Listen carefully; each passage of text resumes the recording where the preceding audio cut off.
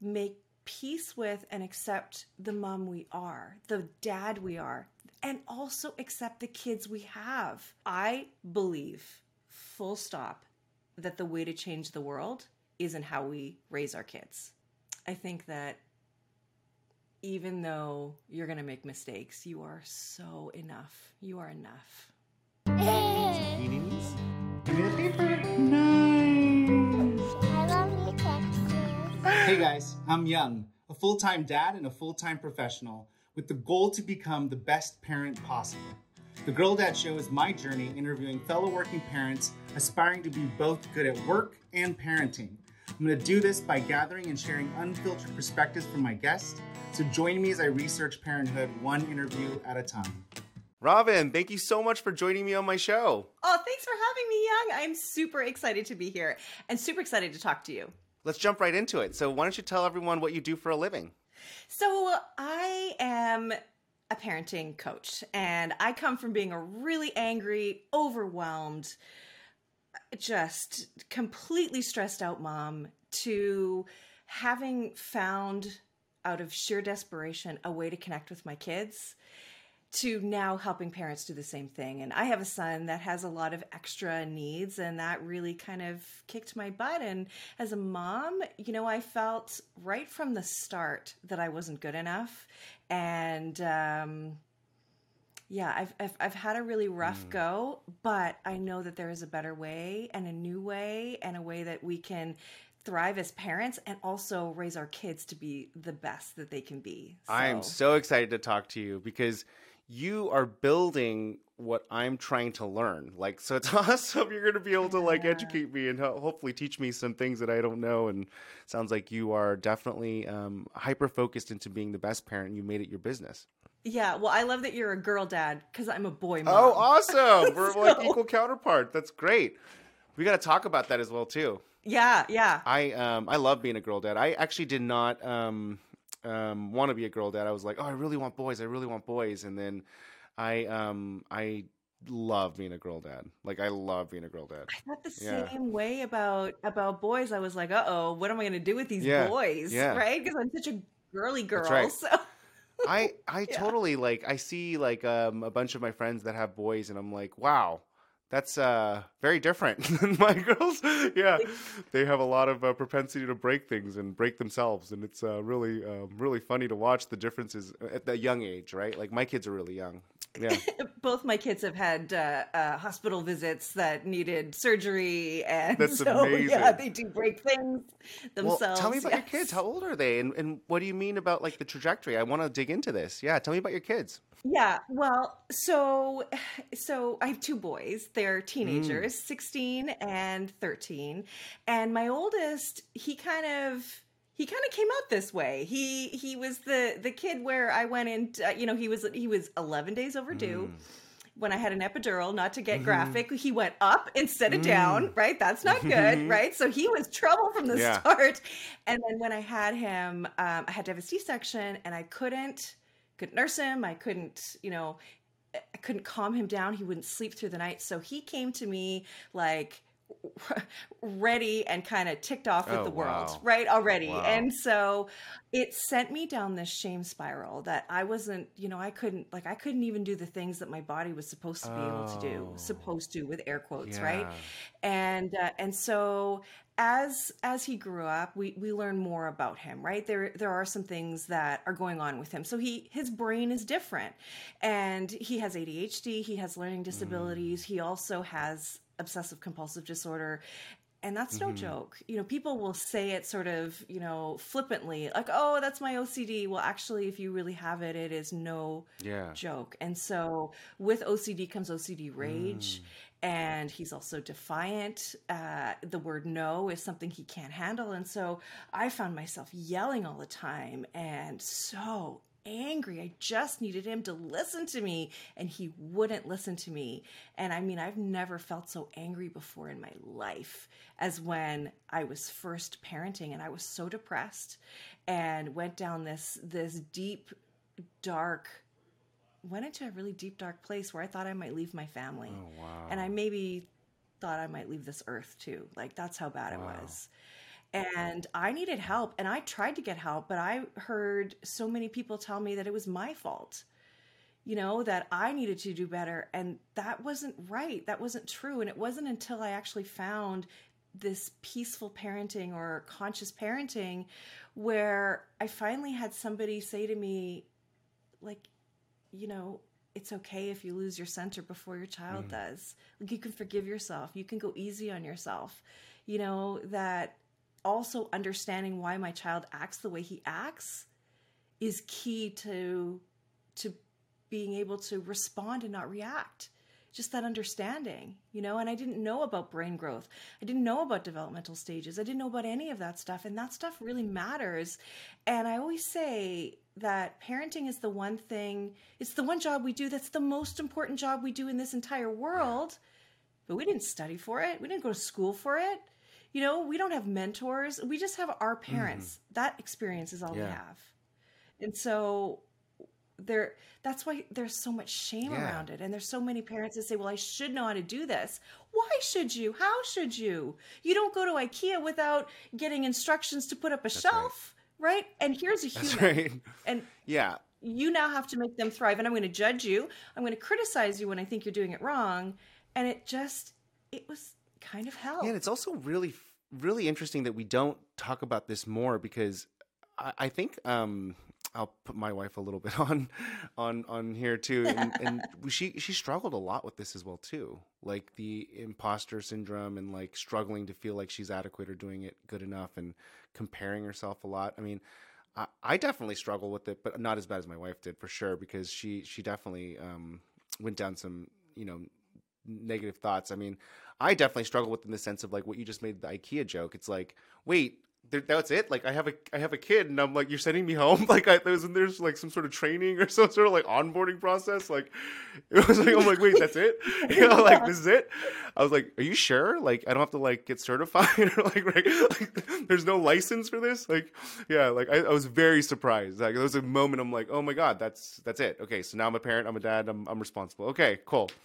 It was kind of a shock factor, but you're right. There's a really weird stigma around it. And I think it's kind of funny too, because not funny in the sense of like, haha, funny, but funny in the sense of like, it's so abnormal, because if you actually think about it, at least from my point of view, I don't think I've met that many people that have had no issues. I feel like I've met more moms that have had a lot of issues and dads that have had a lot of issues than I had people that are like, oh, it's fine. And there's all these things that are like stigmatized around talking about it. That is so fascinating, actually, now that I think about that. Why is that?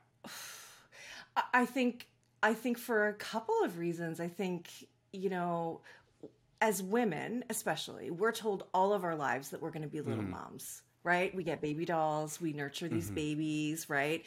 And that's part of our nature. We're nurturers, so that's not that far off. But we're told all of our lives that we're going to be moms, that we should be moms. And then when we are, it's really hard.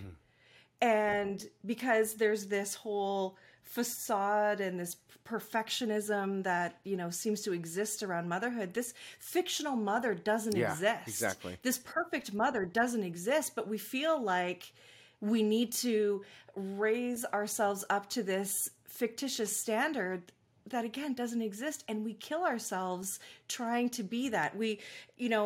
And the pressures that we face are, you better bounce back from your baby body right away, right? You better have a child that has good manners and is well behaved all the time. You also, better be, have a great relationship and, have, all the things, kids in the right clothes, like all of the things, right? The best schools, all the stuff. And most of us are working too, and all the pressures that come with that. It's so much. And then you go on social media. And it's the worst. And I don't want to vilify that in any way. Oh, you can. But it's the worst. Yeah, it's the worst. Yeah. Right? It's the worst. It makes me feel terrible. And even to this day, I'll see things like, I remember when my son was, I think it's 11, you can take your Home Alone course. And I remember all these kids getting their Home Alone courses and, it's a day course, all these kids getting their babysitter certificates. I'm like, wow, must be nice. Like there's no way my son was interested, wanted to. Yeah. And it's too hard to emotionally disconnect and like not not compare. Like your natural human instinct Yeah, wants to do that, and it just makes you slowly feel bad about exactly. yourself. Yeah, totally, Yeah, totally. yeah. And I think that there is so if I can just add one Please. thing, I think that what would really help us all is to make peace with and accept the mom we Hmm. are, the dad we are, and also accept the kids we Hmm. have. You know, I fought for a long time wanting to change my son, wanting to fix Mm. him. And I just need to accept him and I need to accept where he's at, who he is, and then see all of the other beautiful strengths that he has because he's not just OCD. He's not just a defiant kid. He's so much more than that. That's amazing. That's amazing. I love it. That level of acceptance is really sage. I think that you're speaking right to me right now, and I'm sure you're speaking to a lot of people Mm. by saying that. But I definitely need to embrace that ideology a lot more because I have so much expectations on myself and so many expectations for my kids. But you're right. It's about like just accepting that you're you, and you're also accepting that you're doing the best that you can with very little instructions. But I'm like dying of Yeah. curiosity here. Can I ask you about your childhood? How did you grow up? Yeah. What was your childhood like? Yeah. So I had a great childhood. I grew up I live in Vancouver, British Columbia, so I'm Nice. Canadian. Grew, born and raised here. My mom is German. She came here from Germany, met my dad right away. He, is Canadian. And yeah, we grew up. I have a sister. We sort of moved around a lot, but all within Mm-hmm. Vancouver. And I did have a dad. My dad passed away a few years ago, and so he was pretty domineering and was somebody who I think he had ADHD Mm-hmm. himself, and so he wasn't a very good listener, and that I know now was one of the biggest triggers for me is when my son wasn't listening to me. It was really me screaming at my dad to Oh listen my to me gosh. because it Yeah. the paradigm shifts, right, and it becomes like, okay, I have the power now. I'm in charge now. Now you have to listen to me, Mm. like my dad was with me, demanding, of me and all that. And it wasn't until I realized, oh, that's actually, I'm trying to get what I didn't get when I was a Mm. child. And what we don't realize is how much those little injustices, those little infractions, those little hurts come back to impact us in our parenting, and our kids, totally unbeknownst to us, will mirror back to us what we really need to heal, because when there's a trigger, that means there's some pain Oh underneath my that gosh, that's trigger, right? amazing. So but in general, my childhood was really Hmm. great, and I love my family. My mom lives with Oh me wow, now. that's awesome. And what is has she like talked to you at all about like your parenting style and like what she thinks about that? Oh, yeah, there's some history there for Hmm. sure. When I was first a mom, my mom could see that I was struggling, but I didn't really want anybody to Mm. know. So, that's the shame part of it. She would clip out articles, like cut them Oh my out of the gosh. newspaper for me on yelling and why yelling was bad Mm. and why it wasn't good. And it So just broke my sweet. heart. I'm like, Mom, I know I shouldn't yell, but I don't know what else to Hmm. do. Right? It was awful. It was awful. It was awful. And my son spent a lot of time with them because he was so hard for Yeah. me, and then I had my second son, so they helped If out you a don't mind lot. me asking, what was that second kid like? I mean, because if you have such a difficult first, what what first off, what prompted you to have a second, and then what was the second kid like? Yeah. So true. Like, were we crazy? Here's Hmm. the thing. You Hmm. forget. You do forget Oh yeah. how hard it was. And Aiden, my second one, is the Mm. opposite. He is a Hmm. gentle Hmm. soul. He is such a love bug.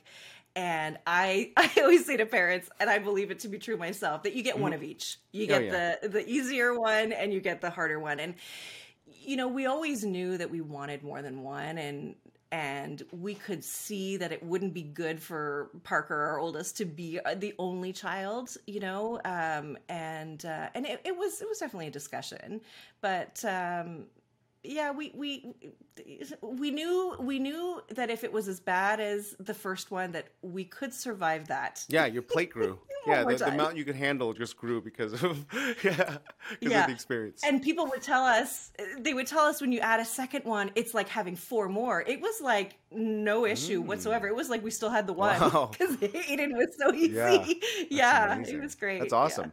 And Yeah. then, so when did the transition happen from building this business? Like, so when did that happen to being a parenting coach? Through the journey of finding the way that I wanted to parent and the way that I wanted to connect with my kids, I ended up hiring a parent coach, and I went to this conference on parenting, and there were these parent coaches, and I'd never heard of that before, and they were all over me because I was a total mess. And then I thought, okay, you know what? After this conference, I felt so inspired. I was like, and I said to my kids, I am never going to yell at you again, you guys. I am never going to yell. And 5 minutes later, I was yelling. Yeah, totally. Like I didn't know really how. I knew that I wanted to. I knew that I had more peace, but I absolutely didn't have the tools or the knowledge, right? Or the solutions to actually get me to this new place. So hiring the parent coach was the game changer for me. The transformation was so unbelievable that I couldn't deny it. And I knew that I had to do it. And so I come from marketing. I come from, doing marketing in my corporate career to this. And so it was around 2017 that I was able to transition into doing this full time as a business. That's amazing. So cool. Yeah. So yeah. Can I ask what made you stop? What made you stop? Because that couldn't have been an easy decision financially or professionally to stop doing corporate marketing to, being an entrepreneur, right? Because you're essentially switching stability for instability, for lack of better words. Oh, you got that right. Yeah, there's no doubt about that. Luckily, the company that I work for, they were doing a big restructuring, so I got a buyout. So they basically funded my business for a year while I, still got my salary. So I was really lucky, but I felt like it was sort of divine intervention, really, that it allowed me to have that. So I'm really lucky because that's not an easy, I don't know how I would have done it. I would have at some point. But I don't know how I would have without that. Yeah, so it's just like timing was very serendipitous for you, it sounds like. It almost sounds like the world was telling you to do it, and so you said, why not? Let's do it. Good for you. 100%. That's great. And I knew that I wanted my life to matter, and I wanted my life to be in service of others. I always knew that, and marketing wasn't cutting it. Yeah. You didn't wake up at night going, marketing, like that? You didn't do that? Yeah. And I was selling hamburgers, right? I worked for a pretty big hamburger company you might have heard of. Okay, cool. Okay, so now you're painting the picture for me here. That's great. So what do your parents and or at least your mom at this point and your kids think about, and your family think about you doing this parent coaching business? Oh, it's really sweet, actually. They love it. Like, my oldest son is so proud of me. It's so sweet. That's great. Yes. And he tells people what I do. And, Aiden wants to work in my business. No way. Which is so cute. Yeah, he does. He's like, "What can I work for you?" Wait, he wants to be in parent coaching? Well, I don't know what he means by it. I think what he means is like, can I help you with some of your videos, or can I do some of the stuff? Like, he just wants to help me. And Parker he's pretty cute. And so I want to tell you, I'll just tell you this really cute little story with Parker. So we had this appointment at a pediatrician's office, and it was awful. Parker was in a really bad place, and he was telling the doctor that I lie. He was kicking my chair as he was talking. He was angry. He was volatile, and I was embarrassed. And I was like, and this was as I'm a coach, right? This was all of this. So I'm living it as well. It's not like it's night and day here. He still is who he is, right? And I just have to parent him in this way, which absolutely helps. But anyway, he was in a really bad place, and I was so embarrassed. And we left the office, and I just was like straight staring down the hallway. He's like, Mom, are you okay? Are you okay? And I'm like, I can't talk right now. I need a minute. And he's like, are you mad at me? And I'm like, I can't talk right now, because I was very angry. And he said, okay, hold on, Mom. I'm going to do what you do. Okay, Mom, can you tell me what you're feeling?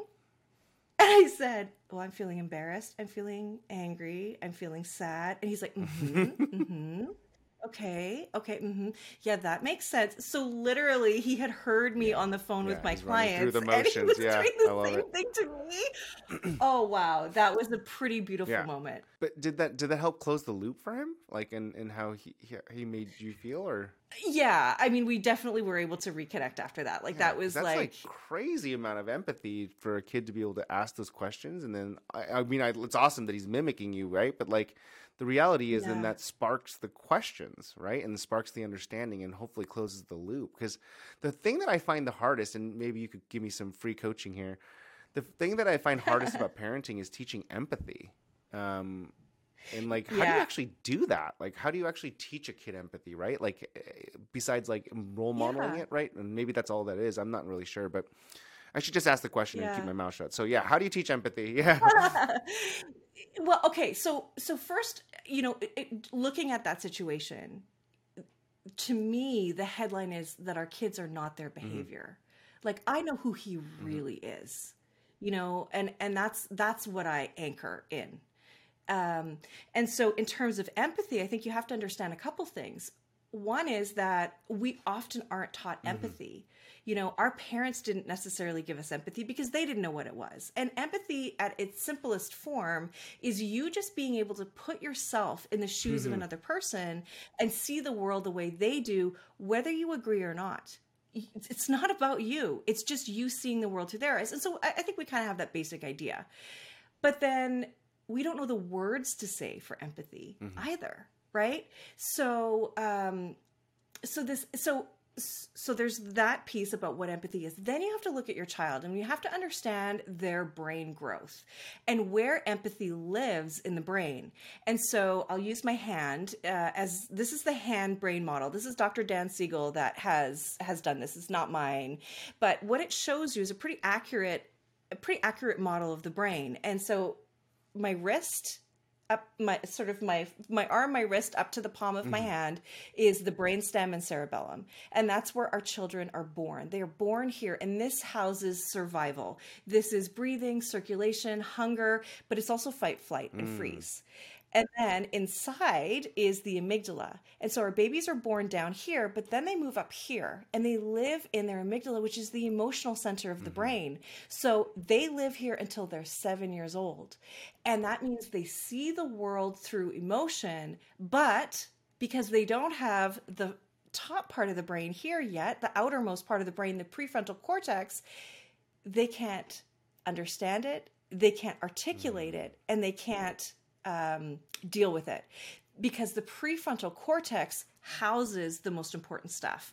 It houses empathy, compassion, emotional regulation, impulse control, the ability to think ahead to things and calculate risk and different things like that. And so if your child doesn't have a fully grown brain, so that means empathy is going to be hard for them. Wow.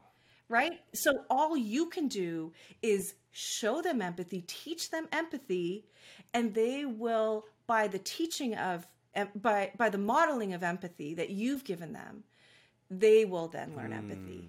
But our kids are very I don't want to say self-centered, but they're trying to survive. So they can look selfish. They can look, different ways. And when we label that, we don't actually see what's really going on. And then we see our child as this label, and that takes us so far away from empathy and compassion and curiosity, right? That's amazing. That's amazing. Yeah, I had no idea about those physiological developments and timing. That explains a lot, actually. And I'm kind of like, it does. It really does. It's really important information. I mean, I don't know why I don't know that. I feel like I should know that, but I don't. And that's really fascinating. But how could you? if there was a course that you were required to take that I also teach, by the way, you would know those things because that's the first thing I start with. And by the way, that prefrontal cortex, it doesn't finish growing until mid-20s. That's why your teenagers do dumb things. That's why when they're in college for the first year or two, they do dumb things. They're able to think and have the forethought and all that kind of stuff, the rational thinking, but it's not fully developed yet. But it will be, right? And so that's why when we see our kids, and you said yourself, you have expectations for yourself and maybe expectations for your girls. You've got to keep that in line with their development and also know that sometimes they just need more time. Like I look at my son who's 16 and I think, you know what? We got 10 more years. We got 10 more years of brain growth. You're going to be just fine. It lets me relax. Yeah, because when you look at the macro, or at least the forest from the trees, you're realizing these are all just like milestones that they're going through in their own way, right? And it's just physiological development, and you really can't control that. I mean, you can, but you really don't want to, right? Because the reality is, like, you shouldn't put so much pressure on controlling it, because the reality is that they're going to grow through these developmental stages with or without you, whether you wanted to or not. Yeah. Right, and controlling it, there is no control. You can try, and I tried, but I made myself absolutely miserable and sick, and I didn't have connection with my son. The love was there, but the deep connection and relationship wasn't there. And that's what carries you on. Your kids are not just with you for 18 years. They're with you for life. That's right. And I know so many people that have bad relationships with their parents. Yeah. Because the parents continue to parent them or run their own agenda or judge them or criticize them, put them down. And our parents' opinion matters to us. And as an adult, you think, okay, mom, dad, I'm good. I have a mortgage. I have a family. I have a really good job. I don't need you telling me what friends to hang out with or that you disapprove of X, Y, and Z. You're not invited anymore. That is so funny. Right? That is so funny. You're absolutely right. We got to be really focused on the elements of like parenting as the kid becomes an adult. Like that is so funny, because I had that exact thing happen to me 2 years ago when I decided to quit my job and start my consulting business. I called my mom to tell her that I was gonna do this, and the idea behind it, and she's like, well, I think you shouldn't do it, or at least let's like think some more about it, and like really like let's spend a couple more weeks thinking about it before you actually do that, because it's kind of risky and da-da-da. And I'm like, oh, Mom, I think there's a miscommunication here. I'm not calling to ask for permission. I'm calling to tell you that I'm doing this. I'm like just notifying you because you're my mom and I'm making a big life decision. And she's like, okay, well, let's just keep thinking about it. And she just like didn't listen to me, and I'm like, oh, Mom, I'm a 40-year-old man. I have 2 young kids and a mortgage and all that stuff. And I'm like, this is like, I'm already doing it. Like the decision's already been made. I'm just bringing you along for the ride. And it's just like, nothing bad, right? I mean, I love my mom to death. She's a sweetheart, but like she just doesn't like, it's just, she can't turn it off. She can't turn off the fact that she's my mom. Yeah. And she's like fear of like me failing my business and fear of like doing something that's not stable and just making sure that I'm safe. But it's funny because you say that, and I just realized that, like, I'm like, that's a really funny conversation, because I still think I hung up that phone not like thinking that she understood that I was doing this anyways. Like she still thought, like, we left like with her still thinking that we were going to think about this more for her approval. Oh, that's so cute. It is very cute. So cute. It's really cute. And I mean, she seems she is sweet. a She sweetheart. seems really sweet. She's Yeah. the sweetest lady you've ever met. Very, very emotional. Huge heart, right? Like, very, very, very loving mom. Yeah. A little oblivious, but yes, very, very loving mom. Yeah.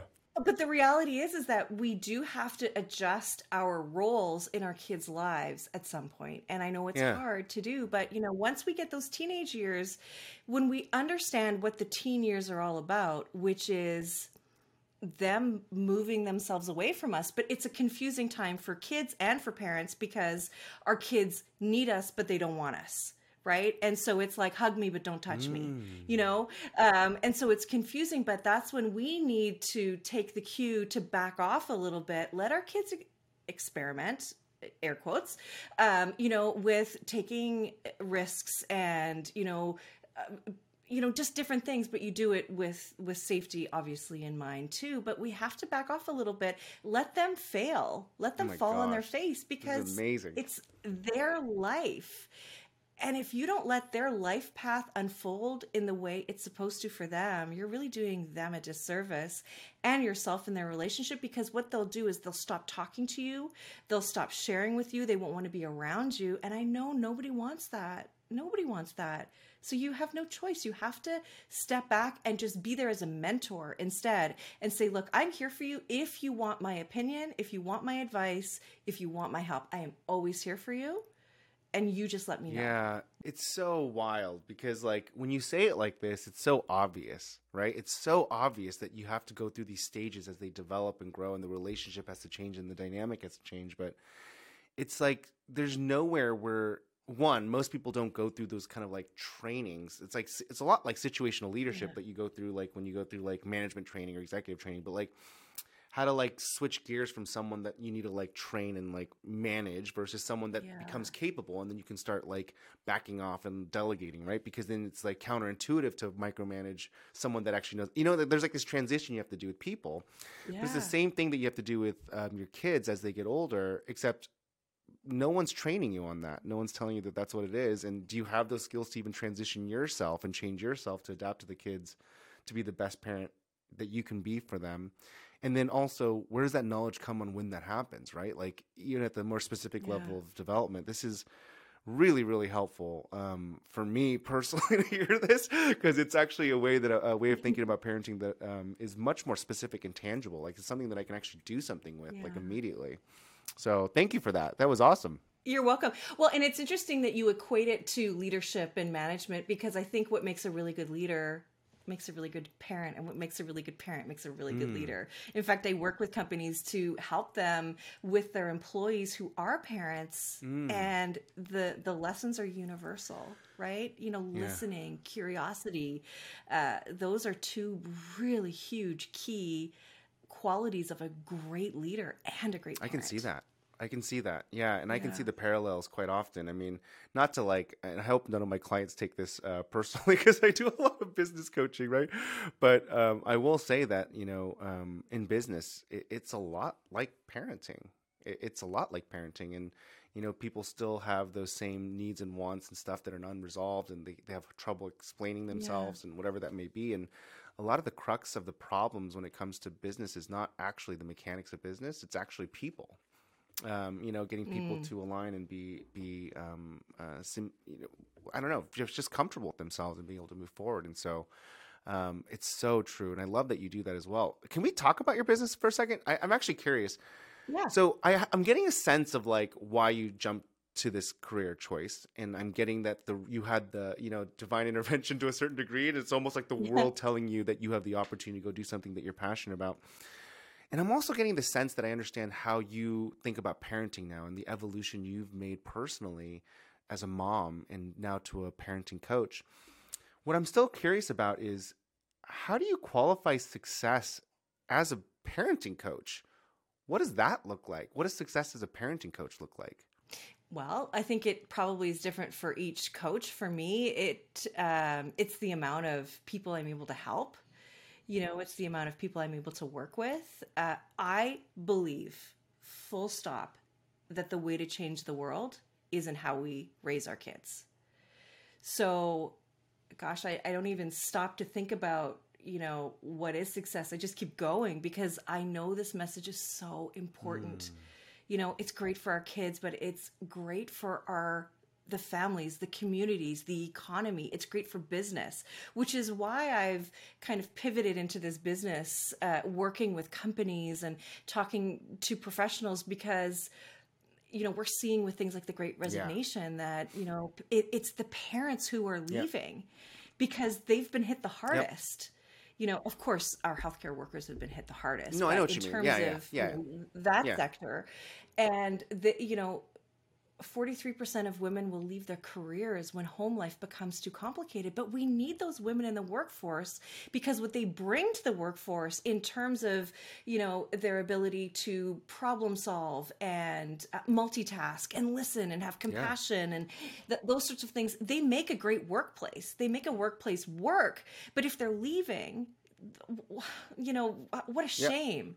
And so if we can keep them and we solve the problem of the incivility that they're having at home and create a calmer, less chaotic family life, then they can show up to work being more resilient, being more rested, being more focused and more productive, which therefore is good for the company, the economy, and the community, right? They're intertwined, right? So I'm pretty passionate. Yeah, I can tell. Yeah, you're like talking about like big. Your goals are much bigger than mine are. I love it. I know you're talking about it at an economist level. This is fantastic. I definitely was not expecting that, and I'm very excited to hear that. And I'm like very inspired here. I'm like, yeah, let's go do it. But I do agree with you. I think that there is a lot of benefit in, at the very least, having a diverse set of contributors in a workspace being better than having a one-sided 100%. Kind of like thing. So even if it's just for the sake of having that point of view represented is very, very important.